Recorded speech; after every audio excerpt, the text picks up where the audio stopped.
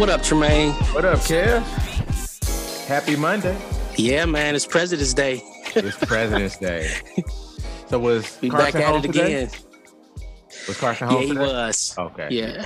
Yep. Yeah, he was. He was home. So, and Valerie was off. Okay. So. Okay. Yeah, Tolliver. Yes. Tolliver was off, but him and Danielle was gone all day. So I was pretty much. I was working like crazy. So it was perfectly fine. And then Tolliver's actually off tomorrow too. So, but then Danielle's off. Oh, wow. Yeah, Danielle's off. So she'll be able to stay around with him. It's hard working with that little dude around, man. It's almost impossible. Straight up. Yeah, because he wants to be in the mix. You do, man. You're always hungry. You want to get on the video game or something. And I'll be usually on phone calls all day. So good thing she's gonna be home. Well, we did it, man. We made it to episode number 2. We did, man. We here. We out here. Yeah. I think the first one out the gate went well. I was satisfied with the playback, and I haven't gotten any feedback from anybody, not yet, but it's coming. Yeah. I feel good, man. It's one of those. It's not a bucket list type situation, but it's one of those things that, like, I'm glad we did it. And a lot of times these type of podcasts or whatever it is, they stay as ideas and they never actually come into fruition. So I'm glad that it didn't just stew in the pot. It became something, and then we'll just keep building off of it. Right. Exactly. Yeah. Exactly. So, the title of the podcast, we didn't touch on that, like how we arrived at calling the show "Skeptics Over Everything," and you actually came up with that title. After we tossed around show titles and podcast titles for a while. So, just tell the people that are listening how we got that name. So, I feel like everything starts with politics. Yeah, basically.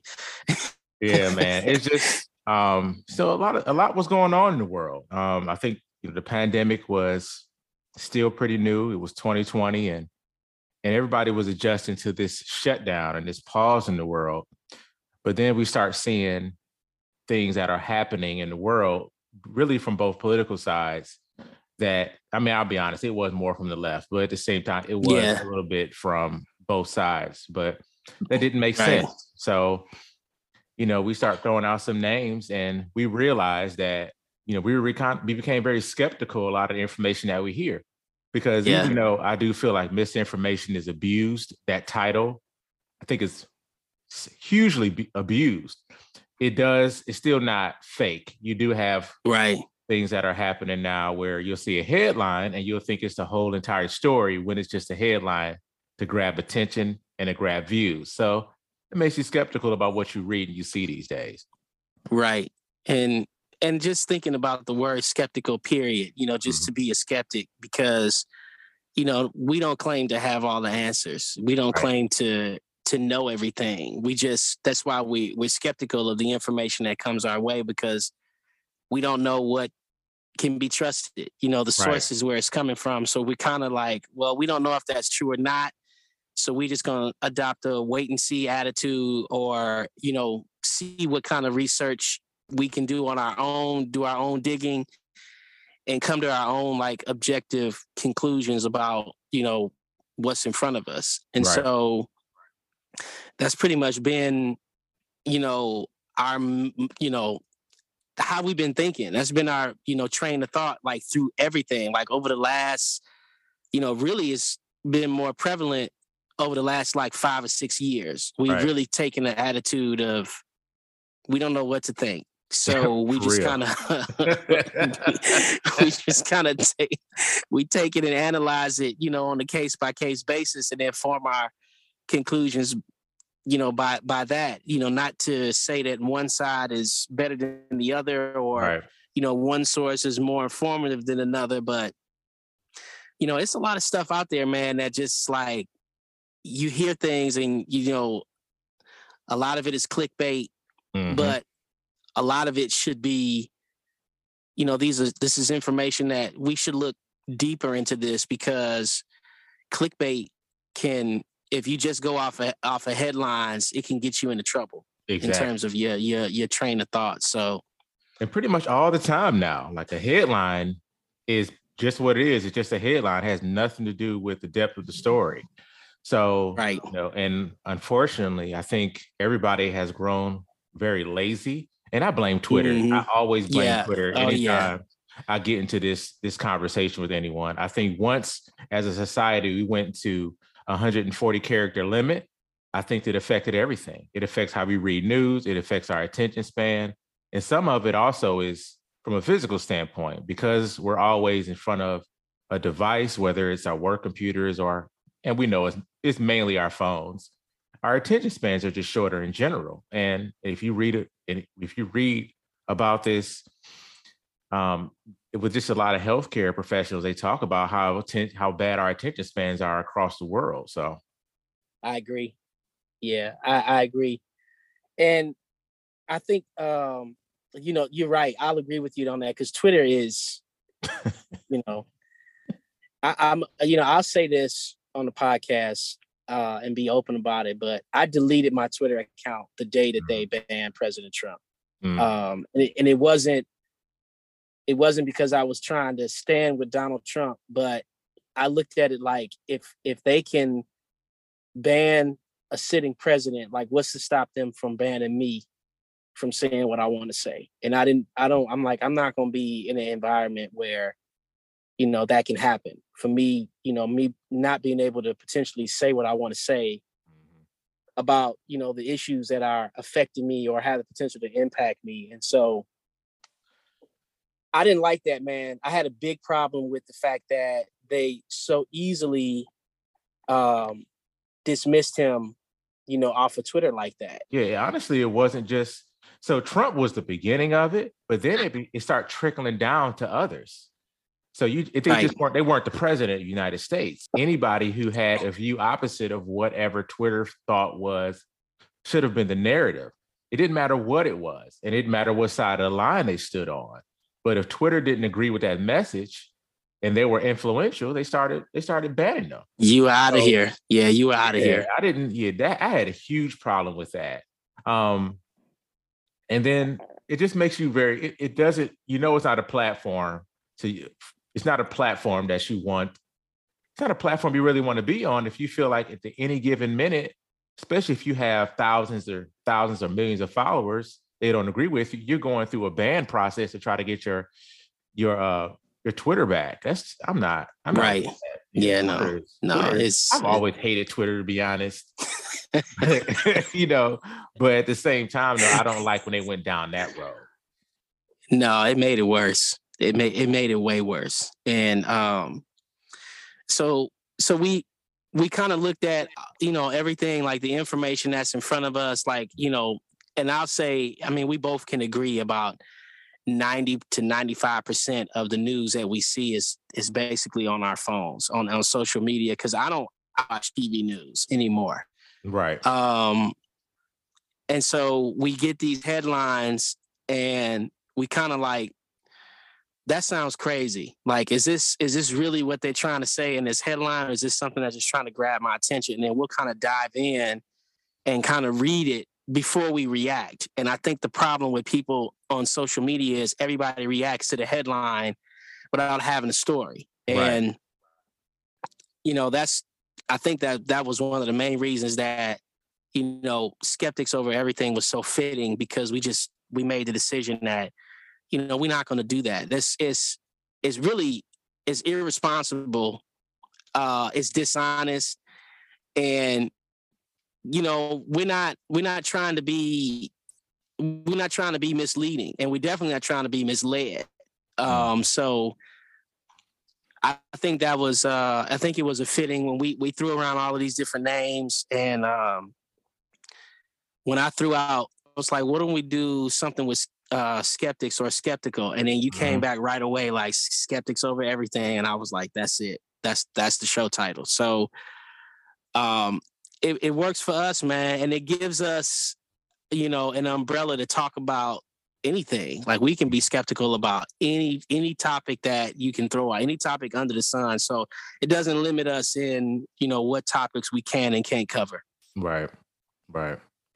Yep, I agree wholeheartedly, my friend.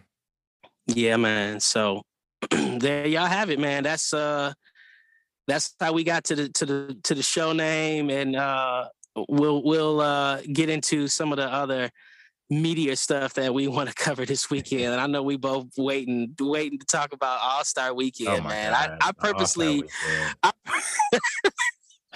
purposely wasn't texting you. I wasn't texting you as much as I wanted during the All-Star Weekend, because I'm like, man, let's just hash it out fresh tonight on the show. Yeah, man. The All-Star Weekend, it's always hit or miss, but let's be honest, it's always more miss than it is hit these days. Yeah. Oh, God. It's not like what it used to be when we were kids, right? It was always something exciting to look for. I mean, it was almost like a holiday, All-Star Weekend, but it's not really that way anymore. I think All-Star Weekend to me always is the determination of just the competitive factor of the NBA a little bit. And I don't want to make it seem like they're less competitive, but in some ways it does seem that way. And it's really a lot of individuals, and it's different now because of the way they market themselves, but they do have to care about their brand. This is how they get their contract. This is how they get the endorsement deals, and they advertise them. So all that stuff is a little bit different compared to the 80s when you only had a couple of huge ad revenue streaming athletes, your Michael Jordans, your Magic Johnsons. It wasn't that many, but now they all can get a deal. So they think about that. They use these opportunities to try to make more money. But the product that comes out, man, it's bad. And it's bad, man. It is. I mean, the celebrity basketball game, that's always a joke to me. But at the same time, I'm always interested to see the one or two players that can really hoop that are playing. So like last year, and I think this year, it wasn't so much this year, but Quavo can actually hoop from the Migos. Yeah. Yeah, Quavo can hoop. For the last couple of years, though, the last couple of years, he's been featured in the All-Star game. I mean, celebrity game. So it goes in waves, man, because you remember like when they did that, when they started doing the celebrity game, you had your Jaleel Whites to show up, and Kevin Hart was Kevin Hart, like it was Kevin Hart and them, right. And so, and then you would get somebody from the WNBA would play, or some actor, or somebody from a TV sitcom, or some rapper, and. Common, he was a regular in it for a while. He was in the celebrity game. Yes, exactly. And he was like, "Yeah, we need Common." Right. So we'll tell our age, like we're for the listeners. We're old enough to remember when All-Star Weekend was just Saturday night and Sunday. It was no Friday night stuff happening, and then it was just the NBA was like, well, we got to do something on Friday night. So then they did the celebrity basketball game, and then Rising Stars, and which is a good thing. The Rising Stars game is always fun to watch. Always, yeah. And this year, I really like the format this year. The way they went ahead, made it a tournament, because it was competitive. And honestly, the Rising Stars game was more competitive to me than the All-Star game. We'll talk more about that. It was. The way they made it, these guys use this as an opportunity to really showcase their skills. And that leads me into Cade Cunningham, who went off. Shout out to Cade. Yeah, he did. He played well on D. He played well facilitating, because the team that he was on didn't have any guards. He was technically the only guard on the team. So he became the point guard. And he went off, man. He had a really good game. He did. He facilitated well. But Cleveland got a beast tip man. What's his name? Evan Mobley, is that his name? Mobley, yeah. He's good. Yeah, he's good. Yeah, he's good. So shout out to Cade. Detroit represented. We had 3 players that were in the Rising Star, and they were talking about how like that's never happened from any team before. So that was dope to know that happened. Sadiq Bey and Isaiah Stewart, like they showed out. So and they balled out, man. You're not gonna talk about Killian Hayes not making it. Who?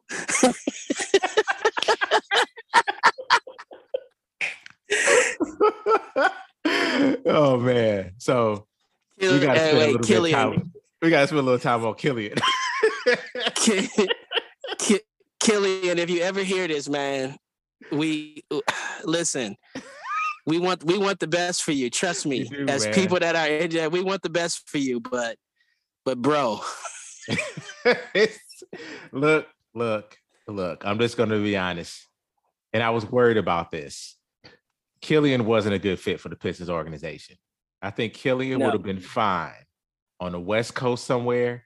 If Killian would have went to the Spurs, I think he would develop into a pretty good point guard under Popovich while Popovich is still coaching. But I don't think the Detroit Pistons are it. I just don't think that's the right organization for him. No, I agree with that, man. I think we got a lot to build on. There's a lot of promise. There's a lot to be hopeful about in terms of the core that we have now. You know, there's a lot of pieces for us to build around. But man, no, he's I wish him the best if he goes to another team, which is probably likely. Yeah, I don't honestly, man. I even though it's too soon, I still think they're going to trade him this summer. I think he's going to, depending on what they do with Jeremy Grant, he'll be a part of the package, and he'll be a throw-in because he's still. I mean, he might still be the youngest player on the team. No, or that's Isaiah Stewart. Yeah. It's one of them. But his game compared to the other rookies or sophomores on the team, his is developing extremely slow. He doesn't really know. He's a good defender at his age. He's a good facilitator, but then he just disappears for every other aspect of the game. So you got to do something else, man. You either got to drive to the basket or you got to shoot threes. And I think the makeup of the team makes it difficult for him to grow. I think Cade absolutely stunted his growth. That's not Cade's fault. Nope. But I think he's going to have to go somewhere else, and he's probably going to be a throw-in. And again, I don't think it's his fault. I just think the timing, the way things happen, and then Cade come and kind of sealed his fate a bit. But Sadiq Bey, I think Sadiq Bey got Chris Middleton potential. That's what I see in him. I see a lot of Chris Middleton in this game. So hopefully I don't do nothing stupid and trade him away either. But I agree with what you said about Sadiq Bey. And what always interests me is when the commentators have good stuff to say about the players on your team, despite the fact that they're on a bad team that's not playing well. Right. Like they can see the potential. Like they had nothing but good stuff to say about all 3 of the players. And then nothing about to have to have Cade. Yeah, I'm just pretending that he's not a part of this. I hate to put it that way. Yeah, but he just. It just. I'm sorry. Maybe if they would have drafted Evan Mobley instead of Cade, he would have had a better fit. Honestly, I don't think that would have been the best move for us. But maybe. But yeah, I think he's going to have to go somewhere else and finish his development. I think he still has potential. I think he's going to be a pretty good backup point guard with the potential to starting. I always feel like when it's all said and done, Killian Hayes is going to turn to Spencer Dinwiddie. That's what he's going to be. Probably a healthy version. He's going to be a good 3-and-D facilitator. So Cade won MVP. Yep. We were excited about that. We were excited to see him ball out. And I want to fast forward. Forward to Grant Hill embarrassing himself. Oh my God. Grant Hill, I hope you do hear this.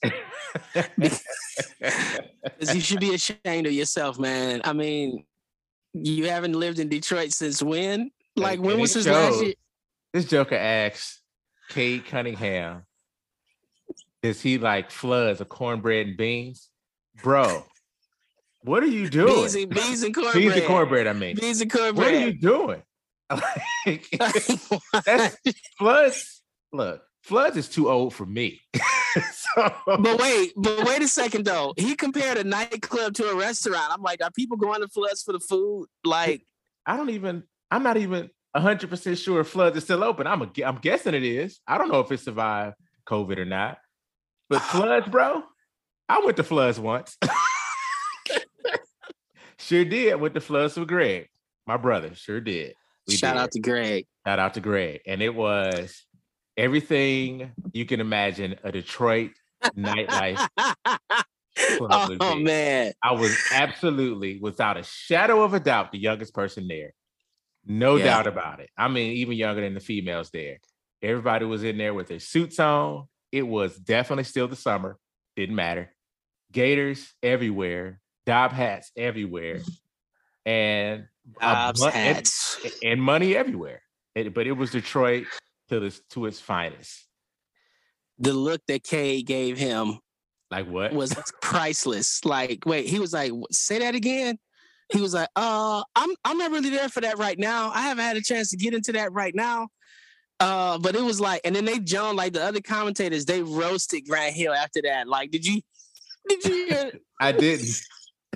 Somebody told Grant Hill, was like, that's like asking, do you prefer the Old Testament over War and Peace? Like, it was bad, man. It was so bad. He made himself look so bad. I was like, bro, just don't, man. You don't have to do that. It's not necessary. It's not 98 anymore, okay? No, Jesus, man. Come on. So we've seen the All-Star game evolve over the years, right. And they did the Rising Stars. They have evolved that and made it exciting. Mm-hmm. They have made the actual All-Star game exciting. I think after Saturday night, we will now see them evolve All-Star Saturday night because it was horrendous. Well, you know what? That's not fair. So I think everything before the last spectacle was actually entertaining. I think it was very competitive. I think it was cool. The skills challenge. I thought that was cool. Yeah. I thought the three-point contest shootout was cool. That daggone dunk contest. Look, first of all, I knew it was going to be terrible just because the participants. They're all more. And don't get me wrong. This is just from what I've seen as far as snippets when they're being interviewed and the way they answer questions. I don't have any relationship with them. I don't really know their personality. But anytime you interview these guys, especially Greg Anthony's son, Cole Anthony, especially Jalen Green. I didn't know he was. Yes. Yeah, not until that night. I was like, wow, okay. Shout out Greg Anthony. They're extremely arrogant.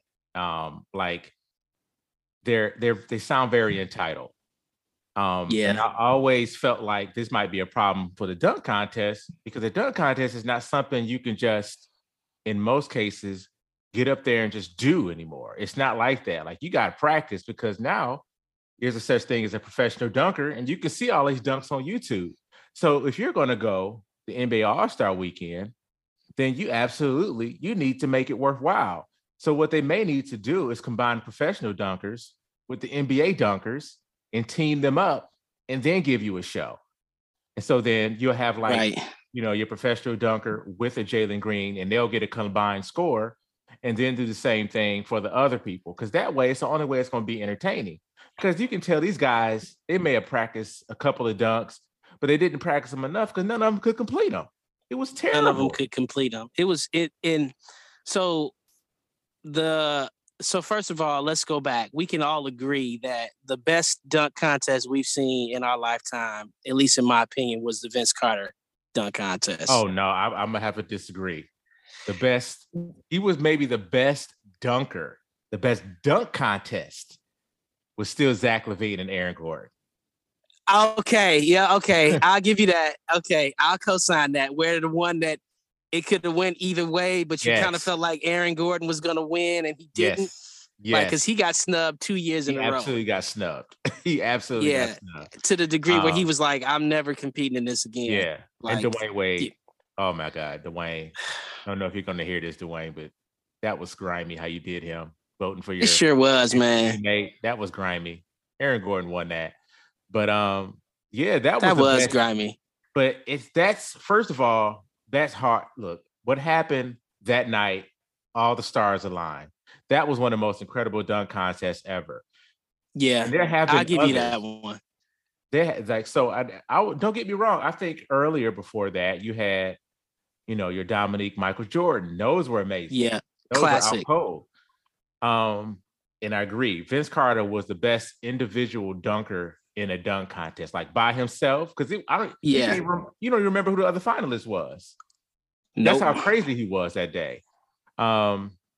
Shout out to SAQ who was watching at the SAQ. Yeah, we sure were, man.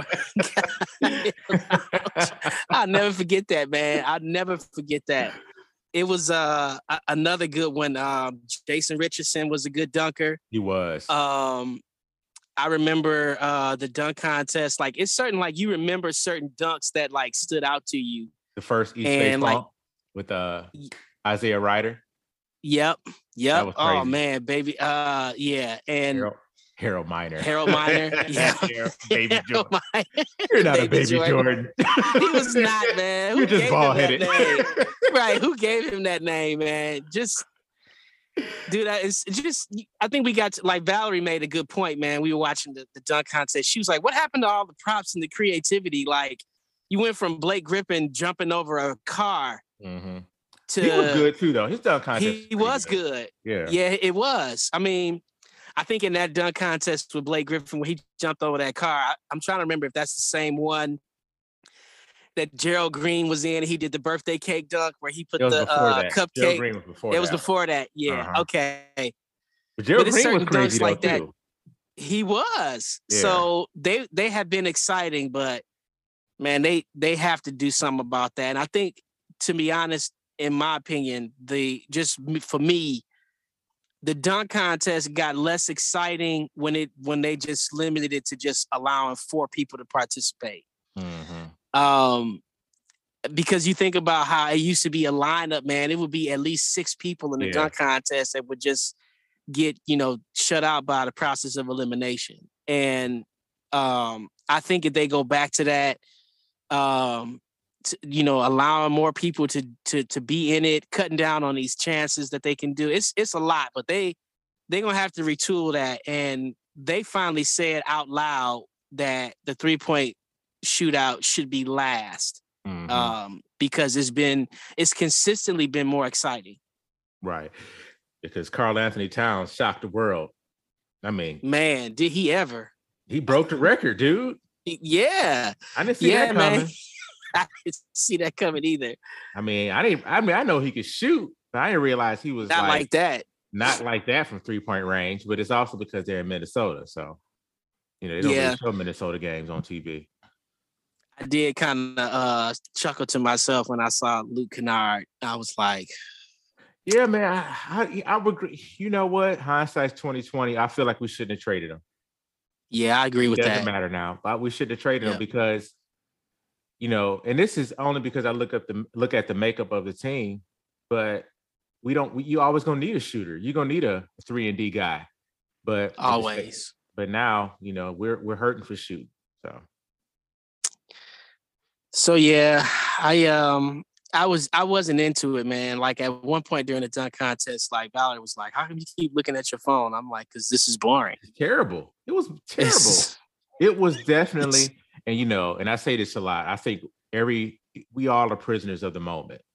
But people were saying it was the worst dunk contest ever. And it feels like it, but I don't remember all the dunk contests. It's been some snoozes out there. Don't get me wrong. Yeah. There's been some real bad ones.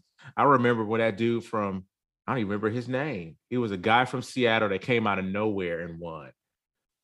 Didn't get no. Oh, man. I don't remember his name. And that one wasn't that great. But, Desmond Desmond something. I can't remember his name. I don't know, man. But yeah, it's been some snoozers. This one was really bad though. Really, really bad. Yeah. It made you long for, you know, the Aaron Gordon battles, even the days of Nate Robinson winning.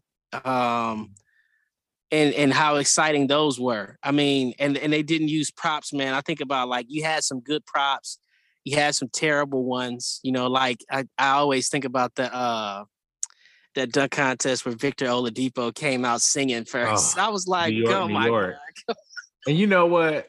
Just to jump back to Saturday, and a guy named was Desmond Mason, but just to jump back to Saturday, once he put on Cole Anthony, once he put them Timbs on, I said, this is going to be terrible. Yeah, I know. I said, no. Like, nobody knows what that means. It's like, no, yeah. 10% of the people in the audience knows what that means. They don't know what you're doing with there because they were asking questions. So if they're asking what you're doing and somebody has to explain it, you're already losing. You already lost, man. You already lost. It was a fail. And, you know, I'm going to be honest, man, like I have a problem with players that, you know, there's a difference in being arrogant and being confident. And I have a problem with arrogant athletes. And I think that Jalen Green is an arrogant athlete. Oh, my God. He's entitled. And so to see him fail. Golden child forever. Yeah, exactly. Like, I think that, you know, I'm just like, okay, just don't talk anymore. Don't do, just play. Let your game speak for itself. You know, because you talked about how you're going to make all of these teams pay for, you know, you're going to make, especially Detroit, for not picking you first. And he blew it all weekend. Oh my God, man. Just give it up, man. So he started off okay in the Rising Challenge, but he just fell off and disappeared at the end of the game. Yeah. Yeah. And he blew in the dunk. Standing Cade Shadow at the number 2 spot. Shadow. So I feel like Jalen Green might be J.R. Smith. I feel like that's his ceiling, man. That sucks, huh? That sucks. I feel like that's what he is, man. He's J.R. Smith. Athletic to shoot threes. But you ain't winning no chip with him at your shooting guard starting. He ain't going to be your star player. Oh, my God, man. Man, you said J.R. Smith. I immediately got a flashback of LeBron screaming at him during that last finals. He blew that pass. Oh, Jesus. Yeah, so we made it through Saturday night. We got to the game, which the game was entertaining, and I like the new format. I do like the format of it's more competitive. The All-Star game. Yeah, it's much more competitive. And you know, it gets us through it. So Steph Curry is 4 quarters? I did, yeah. Oh, okay. I watched all 4 quarters. I stopped at the 3rd quarter. I was over it at that point. No, I watched all 4 because I wanted to see if Steph was going to go for more than 50. So who got MVP? Was it LeBron or Steph? He did. Nope. No, he put up. Yep, Steph got MVP, man. He dropped 50 points. Yeah, I know. He had already made like 15 threes at some point. I was like, what? Dude. He was lights out. It wasn't even fair, man. And you know, I was just like, at some point, I'm like, they need to just start feeding him the ball, because when somebody's doing well, like, you want to, like, these players like rally around each other, like, yo, give it back to Steph, see what he can do with it again. And, you know, he kind of blew it because I think he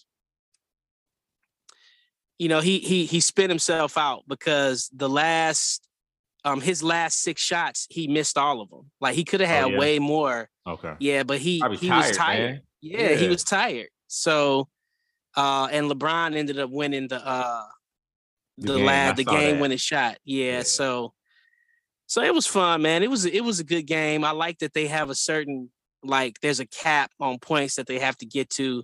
Mm-hmm. So it's not something that's outrageous, but then it makes them kind of sort of play defense a little bit. So yeah, man, I just, overall, the Rising Stars and the 3-point shootout and the game itself were, to me, the highlights. The music was all whack. Macy Gray, Jesus, how did we not talk about that? Oh my God. I love the fact that they panned to LeBron James and he was busting sweats trying not to bust out laughing. She is, I don't like Macy Gray. It's nothing to do with her personality. The fact that she got a record deal and was as popular as she was still blows my mind because I felt like she, she just, I can't tell you if she's a singer, a rapper, or a spoken word. What she does. No idea. But I can't call it. Her rendition was absolutely awful. It was so bad. It was like, so I told you, so Carson, when it was over with, man, he was like, he just yelled at the screen, "I want my money back." And we just all died laughing in the room. Like, wow, like even he knew in his 6-year-old mind, like he knew that was awful. Like, what was she? And then she, so Valerie made the point that she was like, maybe something's wrong with her. Like maybe she's not well. No, like that's basically great. That's her at her finest. Dude, I don't know why, man, but they consistently blow it. I mean, it still wasn't as bad as Fergie, but it was. No. It was close, though. It was close. It was bad. Fergie was terrible, man. Every time I think. Oof, that destroyed her, whatever was left of her career.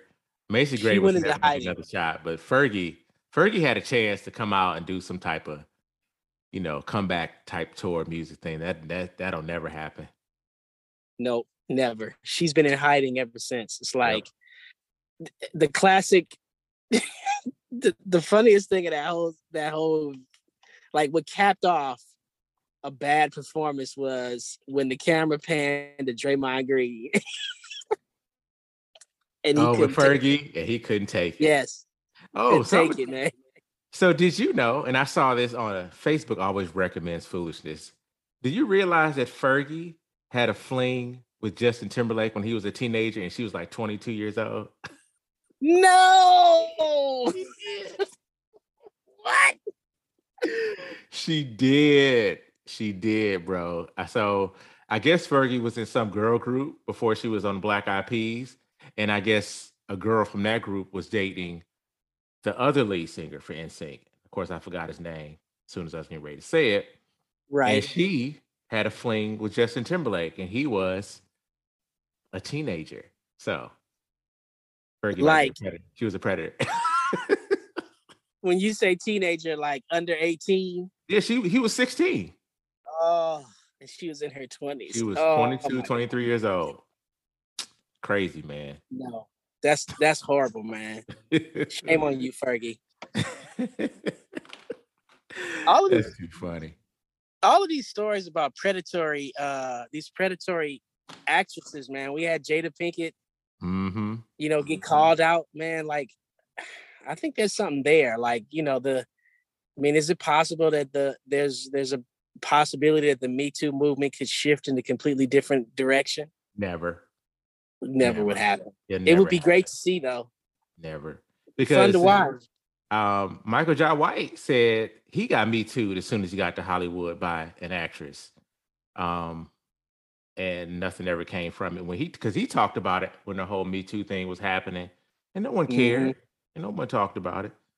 Something happened between, I think AJ Johnson and him. I think AJ Johnson did something with him. I don't remember. But yeah, that stuff that'll never be mainstream, man. Wow. That's wild, man. And like that's a movement that came and went. Yep. Like it was on fire, and then it was like, I think that was definitely something specifically targeted for certain people, and then the public got hold of it and was like, "Well, let's spilling over." Yeah.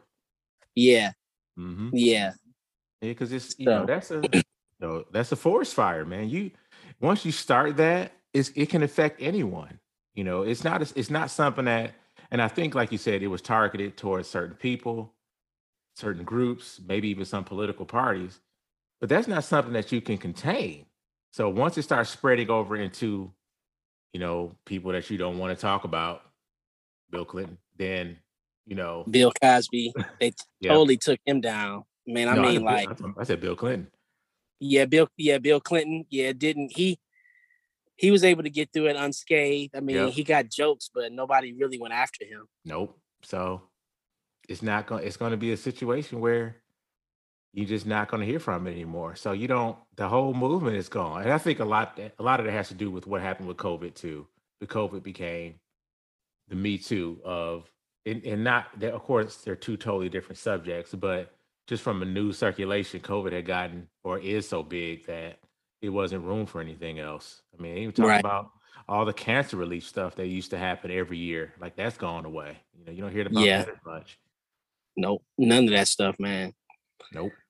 Yeah, it basically ran its course, man, through the media cycle, and it was on to whatever the next salacious topic was. Yep.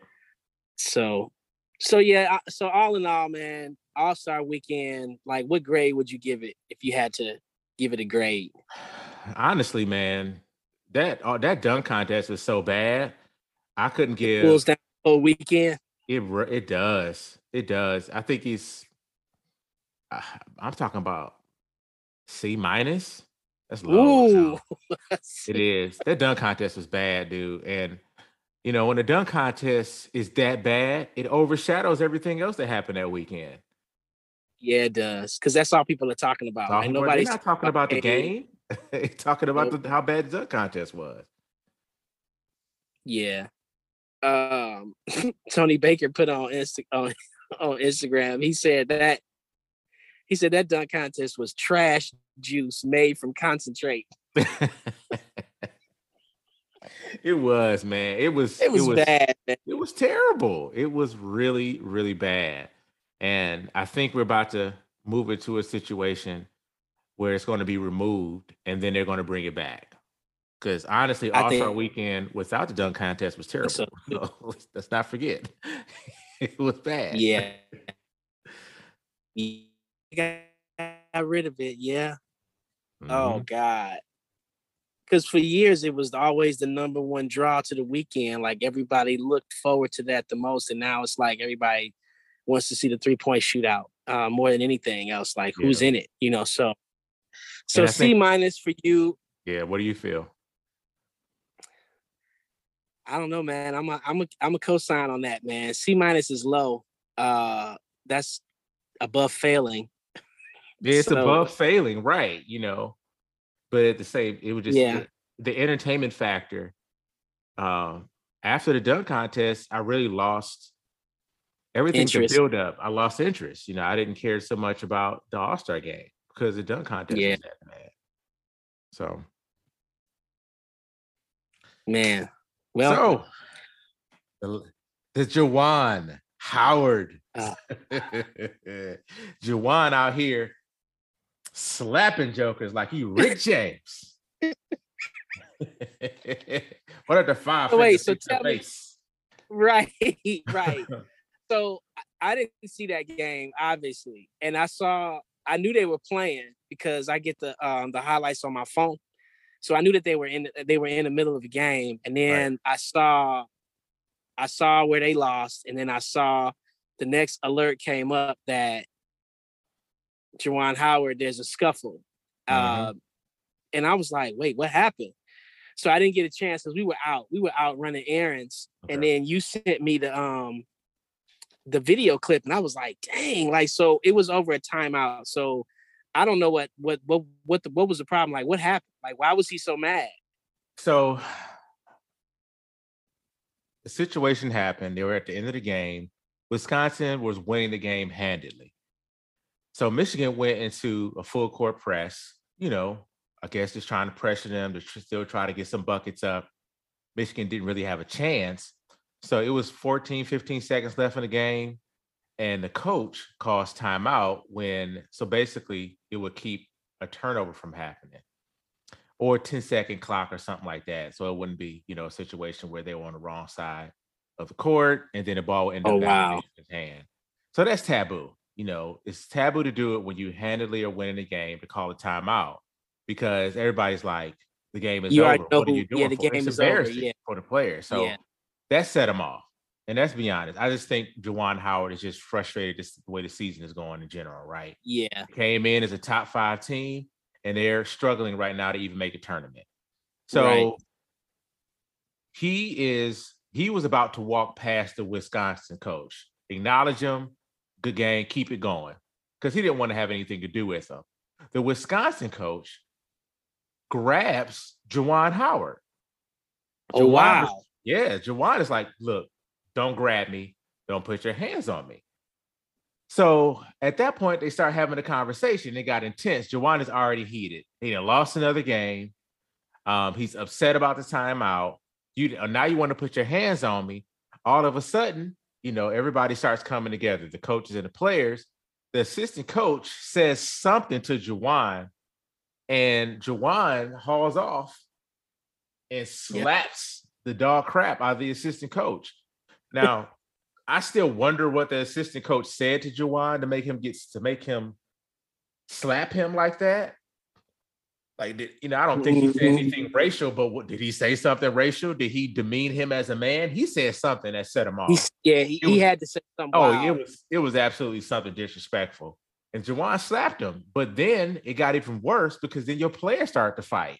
Because, they got time. They gonna ride for their coach. Yeah, absolutely. You slapping? Are we hitting, folks? Oh, well, let's go in. So then the melee happens. People are coming in trying to stop the melee. It was a really bad situation. So now the conversation is what happens with Juwan. Is he suspended for? Yeah, like is he suspended? I'll tell you what happened. Now Stephen A. says he should get fired.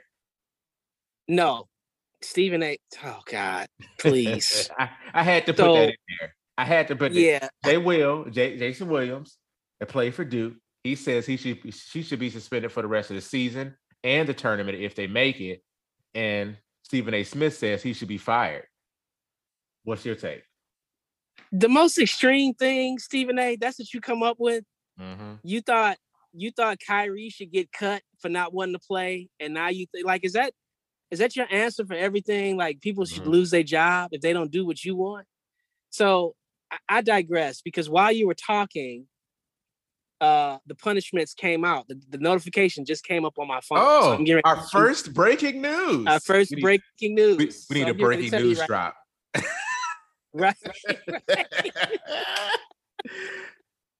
Right. So it said Michigan, Wisconsin punishments handed down. So Greg Gard, he gets a $10,000 fine. Juwan Howard gets a $40,000 fine, and 3 players get 1 game suspensions. That's it. Well, no, I see it right here. It says Juwan is suspended for the rest of the regular season. Is that what it says? See, I'm just looking at the notification. I didn't open it all. I didn't go all the way into it. So Michigan, maybe what you're reading is what the NCAA is doing. Oh, so here's the other one. Yeah, Michigan is suspending him for the rest of the season. Juwan Howard. School will suspend men's basketball coach for the rest of the regular season. Wow. So he got suspended and a $40K. Wow. Shut up, Stephen A. Smith, man. Wow. Yes. Wowie.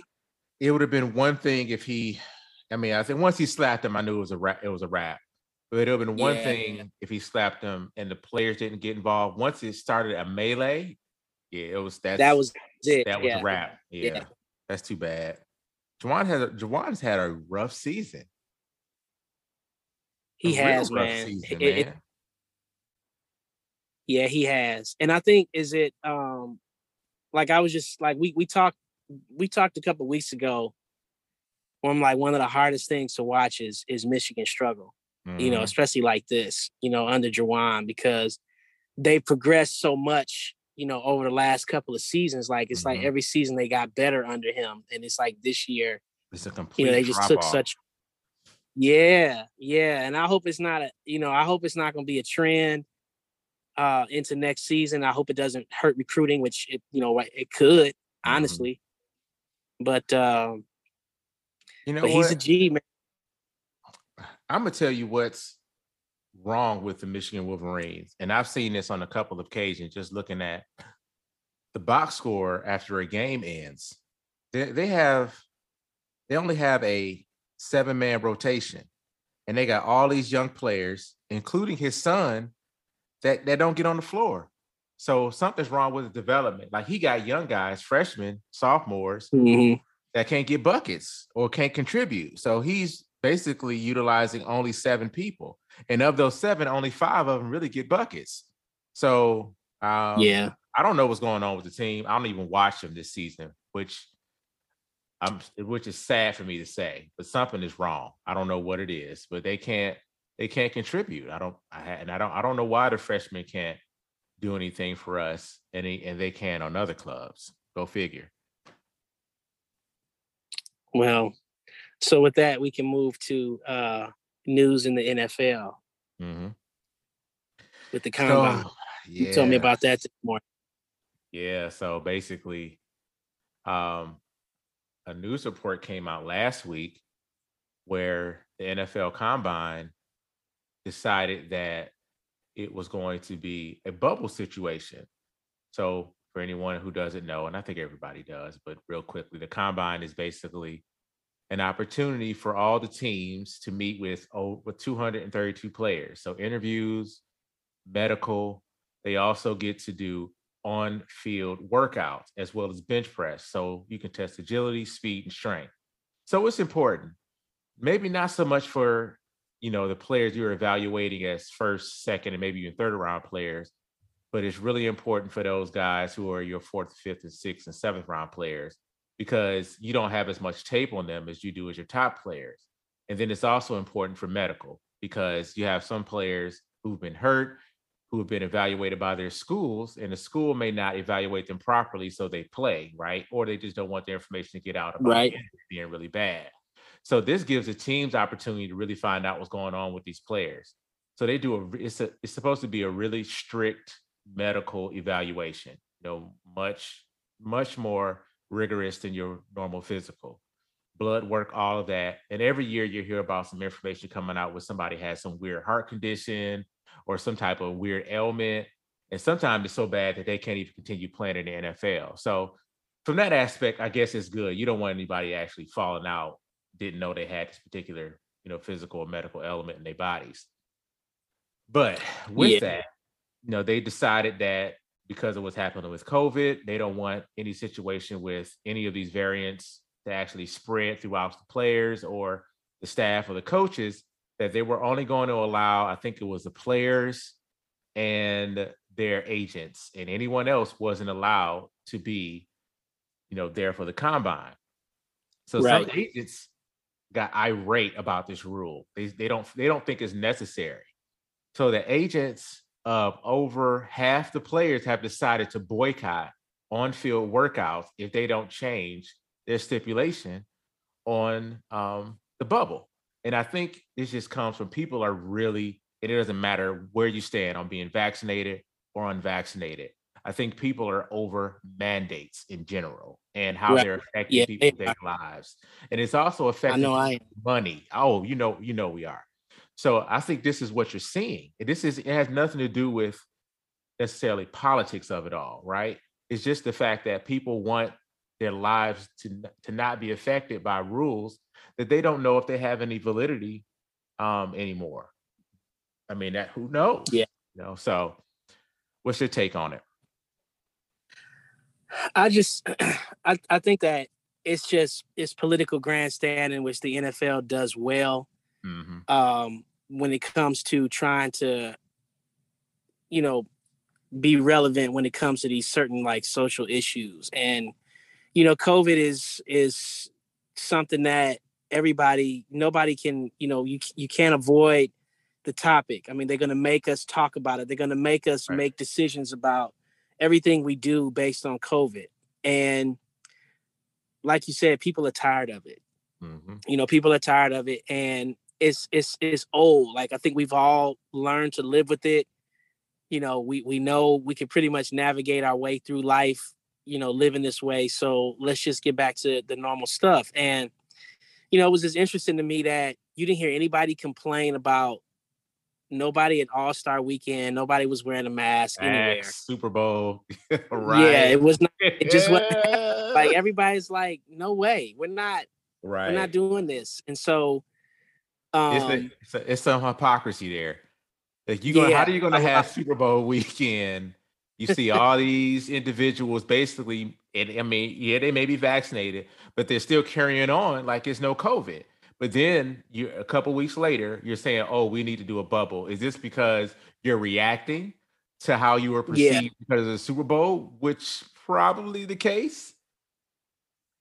But I think and I think another thing too is I feel like as commissioners go, I think Roger Goodell is always trying to play catch up to Adam Silver in terms of what he's doing. He's terrible. And, so he wants to catch up. Like he wants to like, oh well, I caught a lot of flack for people not wearing masks at the Super Bowl, but we're gonna be safe this year. We're gonna do it. We're gonna do a bubble situation. And he tries it, and then he gets egg on his face because if you look on your phone, you saw that other update that just came through. I did. More breaking news again. Oh, where's the drop at? Breaking news. It just said the combine will be unbubbled. Yep. So he's gonna force his hand. He is such... Yeah. I mean, but but here's the thing though. How crazy is that these college players did what we were hoping these professional athletes did. I mean, you feel like you had, as far as when the NBA season started, the NFL season started, and they were making all of these, people get vaccinated and athletes to do it.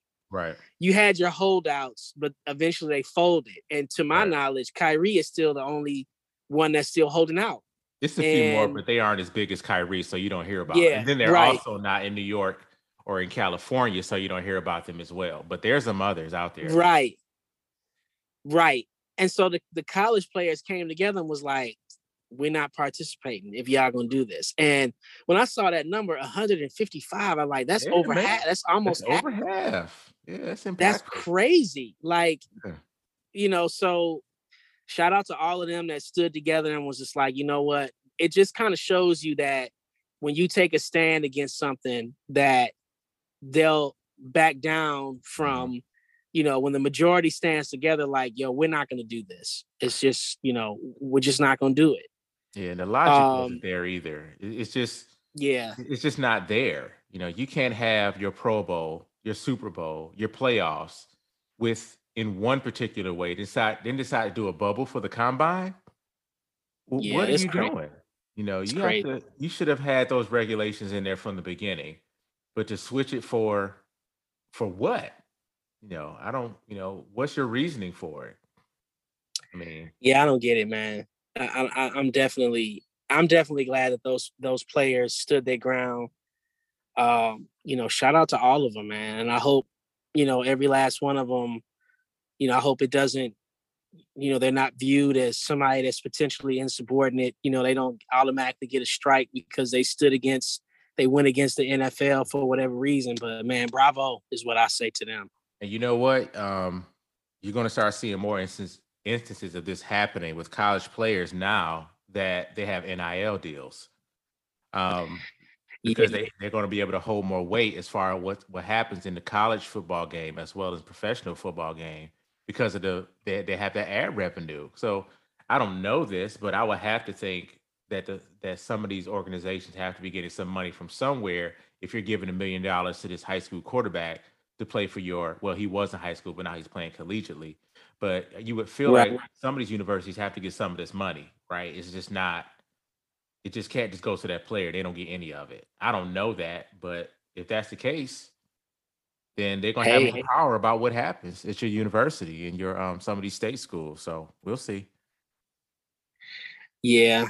So shout out to all of those players, man. So we got to touch on two things, man. We got to do two salutes before we wrap up the show. Okay. And it was the story you said, man, you were just the bearer of bad news. Sad Sunday, brother. Yesterday was a sad Sunday. I was like, what is Tremaine trying? I'm sitting here listening to, I'm in church. It's good service. I'm like, yeah, this is a good word. I'm getting a good word. And then here comes this text message. Decided in the morning. Like, and I saw it, but then it took me a while to text you back because I was like, oh no. Because when I first saw that, when I opened up that link, so tell, all right, say what you sent me. Tell them what you sent me so that we can, the listeners will know. Let me slide up here. So the first thing that I saw, and this was a post that somebody from, and I can't remember who, from Morris Brown actually, and it was a post from 2021, and it was basically a story about an AUC staple who was now a valet, and they ran into this person just to thank them for everything that they did. So depending on when you're in the AUC, everybody remembers Steagles. So Steagles was synonymous with wing on wheat. So wing on wheat. It was the only late night place that you can go, probably that you can walk to safely.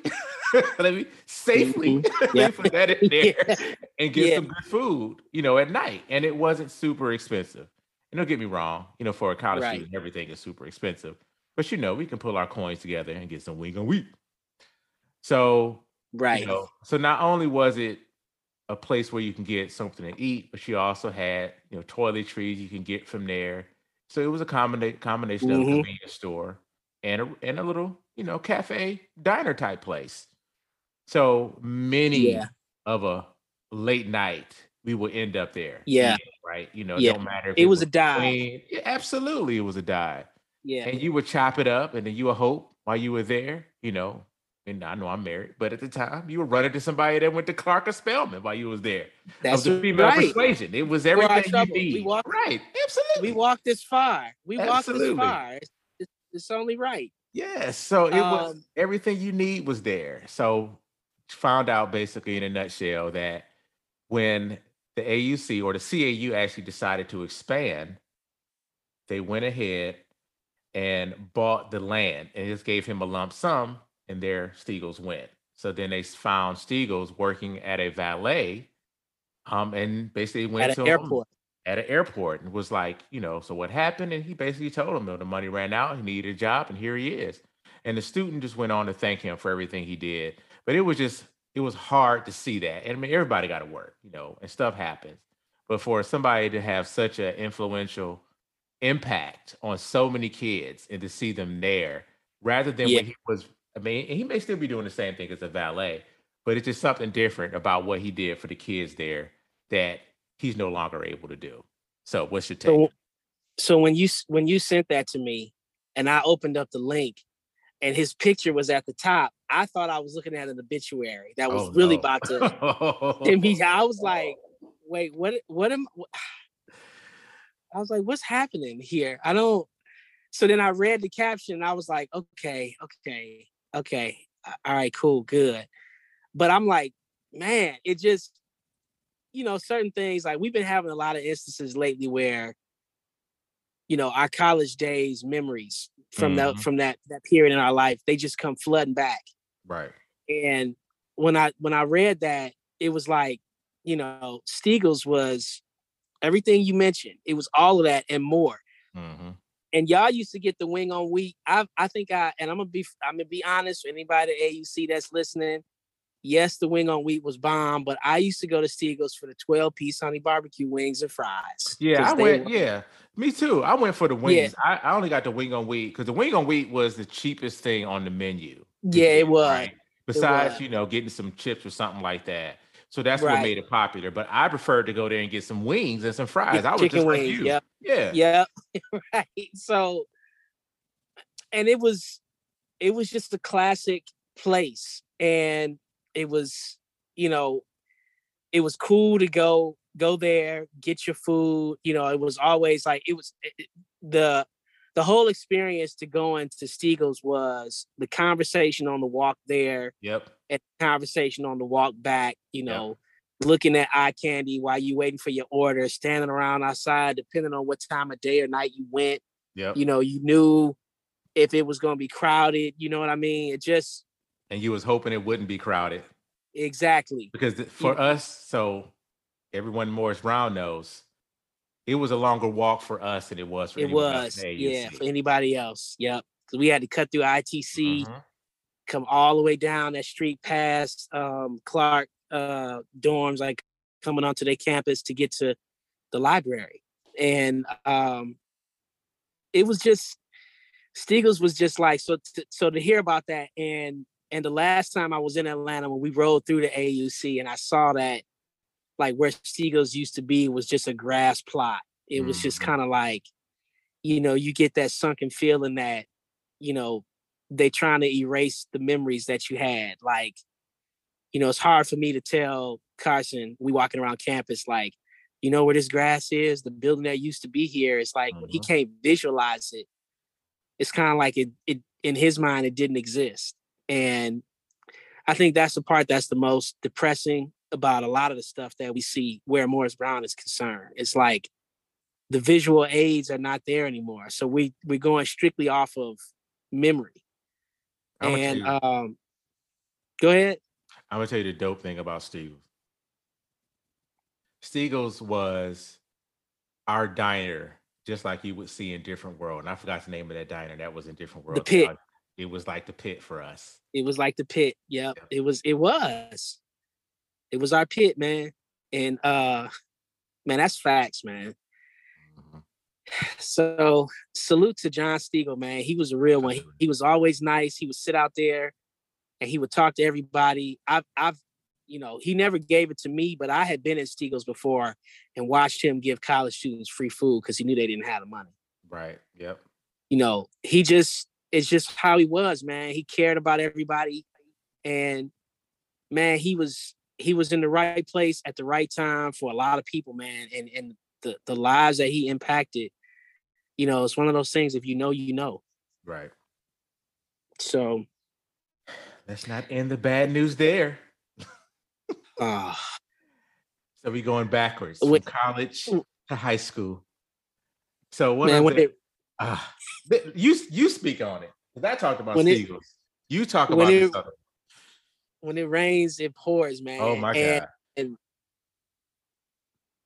so people in Detroit, if you've been to Detroit, you've been downtown Detroit, if you've been to Greektown, then you know about Pizzapopolis. Pizzapopolis is one of the greatest pizza restaurants in the world to me. It was Chicago deep dish style pizza in downtown Detroit. And we took it and we put a Detroit spin on it. And I remember the first time I went to Pizzapopolis as a kid. My dad, so shout out to my pops, because when I was a kid, my father used to get a group of the young guys from our church. The young man from our church is like my friends, a couple of other people, and my dad would rent a van and we would always go. He would take us all to the auto show.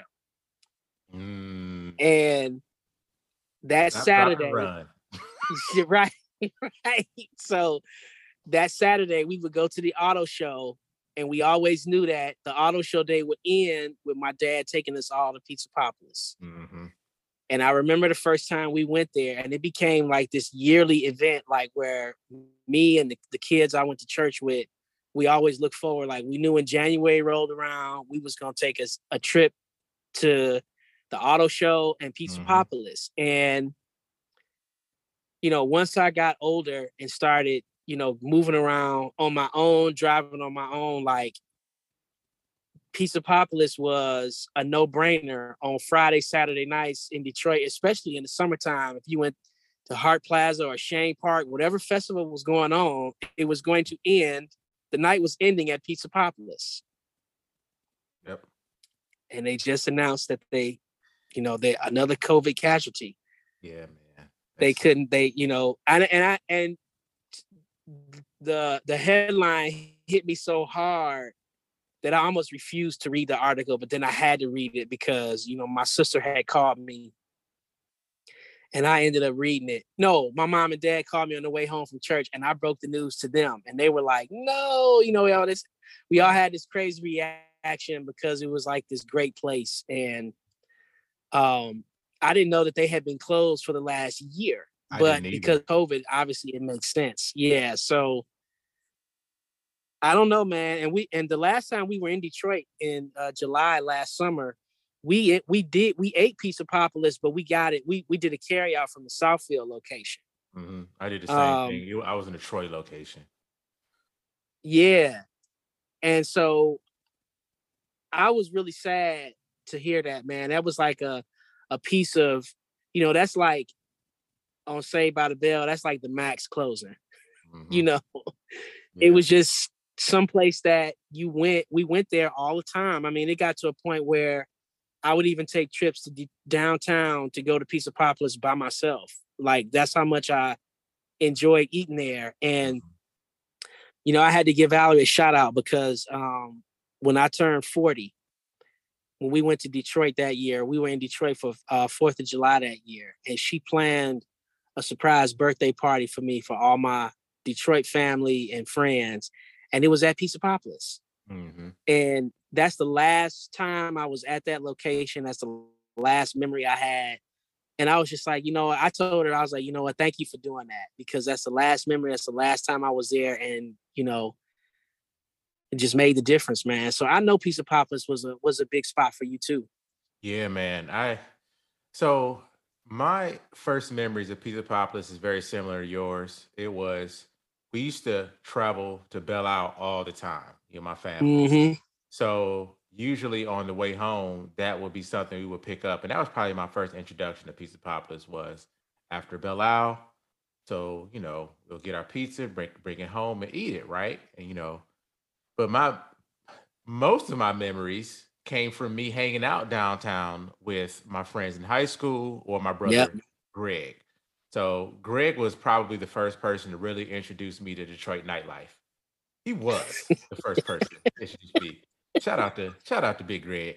He was absolutely the first person. So, me and Greg used to hang hard when I first got to high school. And, I'll talk more about this later, but I really didn't have that many friends my freshman year in high school because I went to Southfield after being in Detroit public schools my whole, school career or whatever. So he knew that. Right. And I had some other stuff going on. So me and Greg used to hang. He was back out of the Army and he was in Eastern Michigan and he used to pick me up and we used to hang.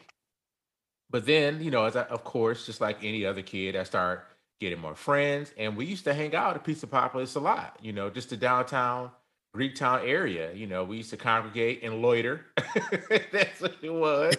Jefferson Ave. Absolutely. And then, sometimes we'll end up there before or after we do whatever we do. Or if we're feeling real rich that night, we'll go to Legends and then end up in Pizzapopolis. Legends. Oh my God. Or the Warehouse and then end up in Pizzapopolis. So yeah, for everybody who don't know, those are some old school prominent clubs back in downtown Detroit. So yeah, Pizzapopolis is, I love it. I probably got the one pizza that I don't know if anyone got, but my family loved the seafood pizza. The seafood pizza was why we went, man. Yeah. Oh, okay, good. It wasn't just us because it was. No, that was why we went. The seafood pizza was why we went. And it's such a strange combination to have like shrimp and crab in your pizza, but it was so good the way they made it. It was so good, man. It was perfection. And don't get me wrong, it was not real crab meat. It was no, it wasn't. It was crab with a K. Right. It was that, but we didn't care. It was so good. It was good, man. It was. It was. And to have that deep dish experience, along with the whole do you remember so you remember during like our high school years, because we were in high school at the same time, but we didn't know each other. Right. But you remember in the summer times, on Friday night, Saturday night, it used to be a line. Like Pizzapopolis was so popular that it was a line to get in, and they had there was a bouncer at the door. Yep. You remember that? Yeah, you had to be a certain age to get in after a certain. You had to be a certain age. Yep.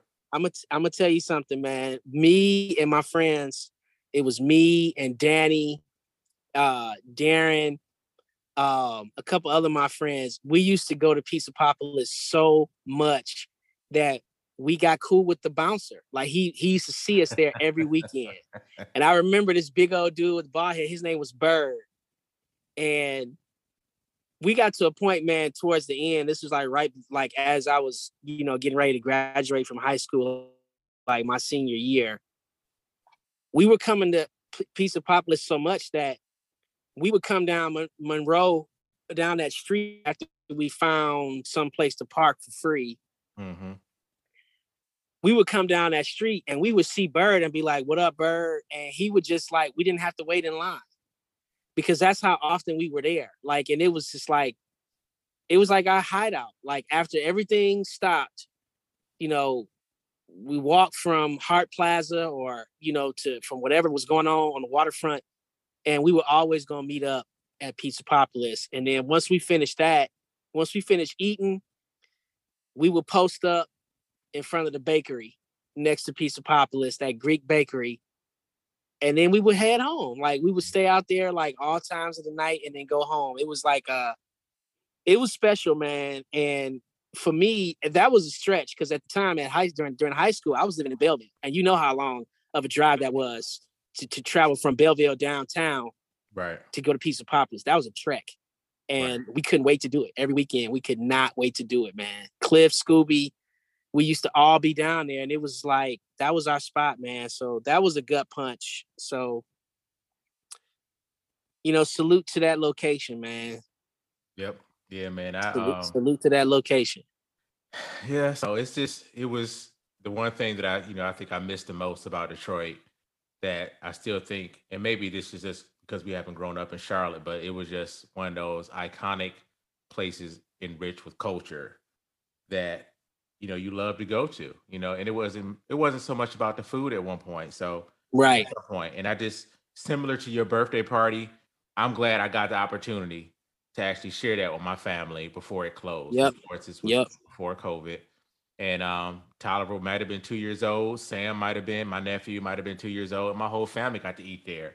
So I'm glad that we had the opportunity to do that and have that memory in those pictures. My daughters, of course, were there as well. And so, I'm glad that they got the chance to experience it because they love eating there. And we had a good time while we were there. So it's just sad. People won't, it's just going to look like a chain now, the culture that went along with, and all the history that went along with Pizzapopolis, that's going to be probably forgotten at this point. So that's yeah, you're right, man. Yeah, so it was fun times, man. Great memories. It was some place that was in the bedrock of our adolescence and into adulthood. Mm-hmm. And because I remember, man, when we even when we were in college, like when you would go home to visit, because I was, by that time my mom and dad had moved here to Charlotte, and when you would go home, I would ask you, like, did you get to go to Pizzapopolis? Mm-hmm. Because that's how much it meant to us. And then we found Nancy's in Atlanta, and it was a good, Nancy's was a good. It was good. It just wasn't Pizzapopolis, but Nancy's was good though. It was very good. Yes, like very good. For all our people in Atlanta, don't get me wrong. Nancy's, and I don't know if it is anymore because I know after a while these chains end up falling off. But Nancy's was really good. It just some things about Pizzapopolis we loved as well. Yep. Yeah, I agree, man. So I don't know. Did we cover everything? We did, man. We did. We touched on everything. This was a longer episode. Yeah, but it was a lot of we packed a lot of stuff in. that happened, man. It was. Yeah. So we appreciate y'all hanging with us. For those that are listening, we still finding our way, but we having fun along the way. So absolutely. It's all about the journey. It's all about the journey. So shout out to all of you that are listening. Again, if you want to, you can send us an email at thesoecast@gmail.com. send us an email. Let us know if you were in the AUC, if you remember Mr. Steagles. Tell us your memories and your thoughts. If you're in Detroit, did you eat at Pizza Populis? What are some of your memories? Share them with us because we would love to hear them. Yeah, man, because some people may not have known what was happening with Pizza Popular. So, if we had to break it to you, we would love to hear about some of your memories and Yep. your good times. And do you still eat there? Maybe some people don't even eat Yeah. Pizza Popular anymore. I know my family doesn't necessarily love it like they used to. So maybe you feel that way, but we'd love to hear it. Yeah, absolutely. So thank you again for listening and tapping in. Tremaine, I appreciate you, man. Hey, appreciate you too, brother. All right, man. We'll catch y'all on the next episode of Skeptics Over Everything. All right, definitely. Yeah. Share it. Yep, share it, please. All right. All right, man. Take care, man. Yep. Peace.